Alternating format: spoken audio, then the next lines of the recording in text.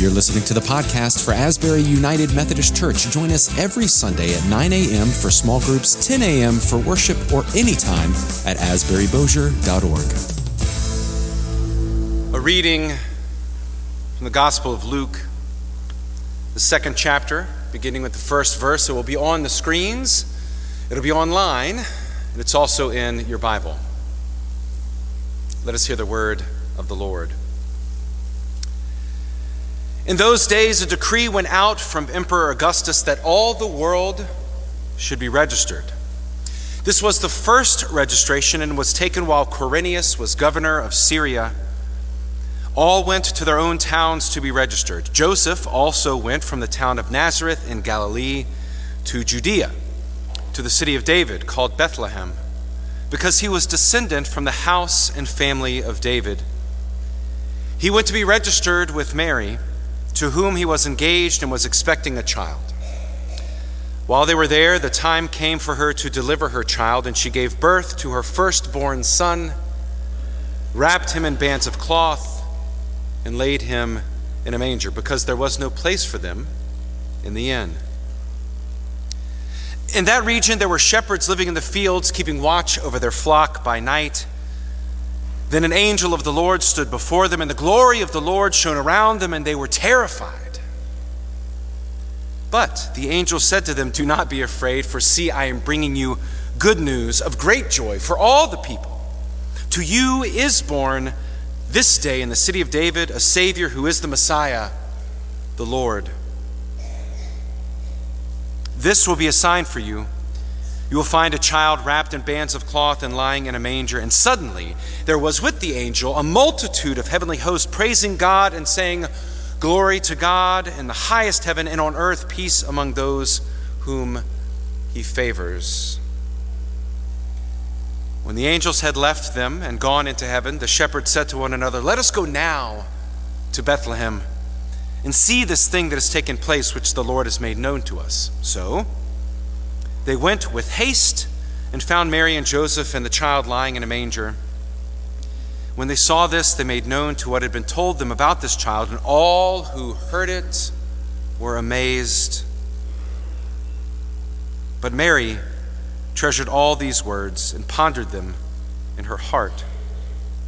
The shepherds returned, glorifying and praising God for all they had heard and seen as it had been told to them. This is the word of God for the people of God. Thanks be to God. In those days, a decree went out from Emperor Augustus that all the world should be registered. In those days, the one who had all of the power made a decree, and that decree went to the ends of the earth.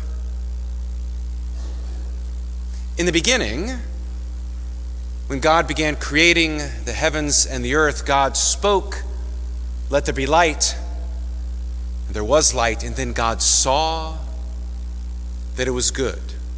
God spoke and then saw. God spoke and the waters parted. God saw that it was good. There was dry land. God saw that it was good. God spoke and there were stars and the moon and the sun. God spoke and there were creeping things and swarming things and vegetation and ultimately us. And then God saw that it was good. Or in those days, the one who had all of the power spoke a decree, and that shaped the ends of the earth. God spoke, and then God saw. I imagine that God almost had divine eyes closed when God said, "Let there be light." And then when God's voice ceased, God opened God's own eyes to then see that it was good. And friends, that is not unlike our beginning. The beginning is not unlike our beginning, because everyone in this room, when they left the womb, had eyes closed, screaming to anyone who would hear. And then when our voice ceased, our eyes opened to see the one who gave us birth. And it was good. At least for a moment. I don't know your trajectory. I don't know your story or where you are going after the service tonight, but for a moment, all of us, for a brief moment, it was good. Our beginning remembers the beginning. I don't know if you know this, but even in your birth, you are connected with God and will be until you breathe your last, and then you rest with the saints. God saw. Though God saw from the perspective of creator and creation, a division, try as we might, we cannot comprehend. We cannot comprehend anything that is outside of creation. After that beginning, time passed or matured, and God's eyes continued to focus on humanity, seeing nations and cultures and celebrations and also sufferings. God loved us enough to give us the sign of a covenant that anytime it is raining and it's a sunny day, we can look to the heavens to see that God is still there. God continues to love us, and we are not alone. His eye is on the sparrow, and I know he watches me. How is it that God sees? Does God blink? Does God need to blink? Everything we see at this time of year is different, isn't it? Lights up on the housetop and windows displays of reds and greens and golds and whites and trees in our living room and SUVs with antlers and a red nose as the hood ornament, which I've seen very little of this year. And that's okay. It's not that just the decorations are different. Have you noticed that we see more people serving this time of year? We see restaurants full because people are celebrating again. We see cars in the street, and Dogwood South, they're always in the street, but it's because that people are celebrating. Friends and family have come home. Things just look different this time of year because all of creation, with intent or accident, recognizes that when God put on flesh, everything changed.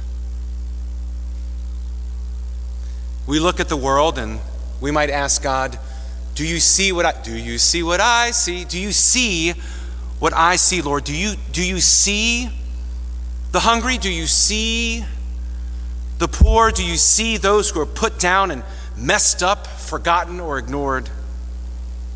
And for the first time, God, through the incarnation in the person of Jesus, now has eyes to see. And God might answer by asking us the same question. Do you see what I see? Do you see that the hungry will soon be filled, that the poor will be blessed, and the persecuted will leap for joy because great is their reward? I will walk among you. I will call you to follow, and together we will change the world.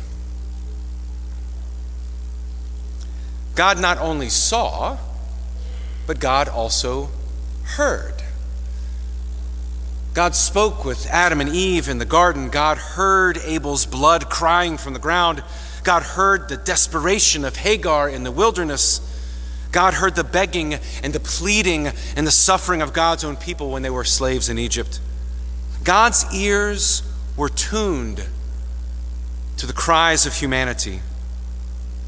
At Christmas, our ears are also tuned to Jingle Bells and Winter Wonderland, and from Wham to Nat King Cole, our ears are tuned to hear the joy of the season. Everything since Halloween just sounds different. And it's because all of creation, with intent or accident, recognizes that when God put on flesh, everything changed. We might cry out to God, God, do you hear what I hear? Do you hear caroling? Do you hear laughter? Do you hear the melodies that celebrate your son's birth? And now in the person of Jesus, God has ears, and God might reply to us with the same question. Do you hear what I hear? Yes, I hear the joy. Yes, I hear Merry Christmas in the marketplace. I also hear your laments and the silent sniffling of those who hold sorrow in secret. I also hear the prayers of a child who has put peace and security on her Christmas list. Comfort, O comfort my people, says your God. Speak tenderly to Jerusalem and cry to her that she has served her term, that her penalty is paid, that she has received from the Lord's hand double for all of your sins. Soon you will hear words that call for loving your enemies, words of healing for those who are sick. You will hear that if we are told to be quiet, even the rocks and stones themselves will sing out, I will walk among you, I will call you to follow, and together we will change the world. Not only in the person of Jesus does God see with divine eyes and hear with holy ears, but God for the first time will know what it means to hunger and to thirst. Let us not forget on that first Noel that Mary, the Theotokos, the mother of God, the nursing Madonna, offered Jesus his first meal. She offered through her body nourishment to the one through his body will nourish us through Holy Communion. Could it be that the humility and intimacy and holiness of nursing is why Jesus understood to say, this is my body given for you? That there's nothing more holy than us nourishing one another with everything that we are. This is my body offered to you. Every time you eat, every time you feast, every time you set the table for family, friend, or enemy, do it while being mindful of me. Feeling hunger pains in the wilderness may be why Jesus so often was sitting around the table with someone, breaking bread with saint and sinner alike. Not only are the sights and the sounds different this time of year, but the way we have set the table has also changed. Gingerbread and cranberries and sugar cookies and figgy pudding, if you like figgy pudding. Everything we eat is different this time of year, and it is because all of creation, with intent or accident, recognizes that when God put on flesh, everything changed. We might say to God, God, do you taste what we taste? Do you taste the sweetness of sugar plums and the cookies left by the fireplace for a very special guest later tonight? And God might say, do you taste what I taste? Yes, I love the winter harvest, but I'm also mindful of those who hungered as I did. Those who know the exhaustion of dehydration. I want my people to taste and see that I am good. I will walk among you. I will call you to follow, and together we will change the world. Sights, sounds, hunger, and also touch. God will know what it means to embrace. God will know what it means to be embraced, to know the power and also the great responsibility of human touch, the confusion of puberty, the pain of when your body fails. Hands that are outstretched, calling for his mother, will also be hands outstretched on a cross, showing us the passionate love of God, the love that God has for all of creation. God will walk among us. God will call us to follow, and together with God, we will change the world. Yes, it is a silent night, and it's because Christmas is the eye of the hurricane. A wind burdened with passion and fervor and faith and justice and a peace that surpasses all understanding. So that in those days gives way to on this day, so that all of our days will know the salvation offered through Jesus' death, through Jesus' defeat of death. In those days, God did see and hear, but on this day, heaven and earth collide so that we will never see or hear or taste or touch ever the same again. In those days, a decree went out from Emperor Augustus that all the world should be counted, but on this day, to us is born in the city of David a Savior who is Christ the Lord. On this day, everything is changed.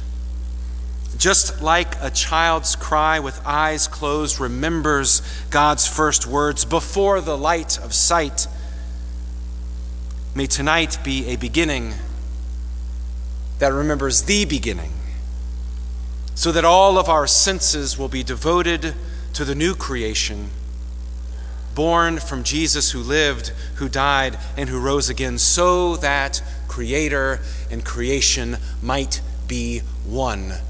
As it says at the end of God's story, I saw a new heaven and a new earth.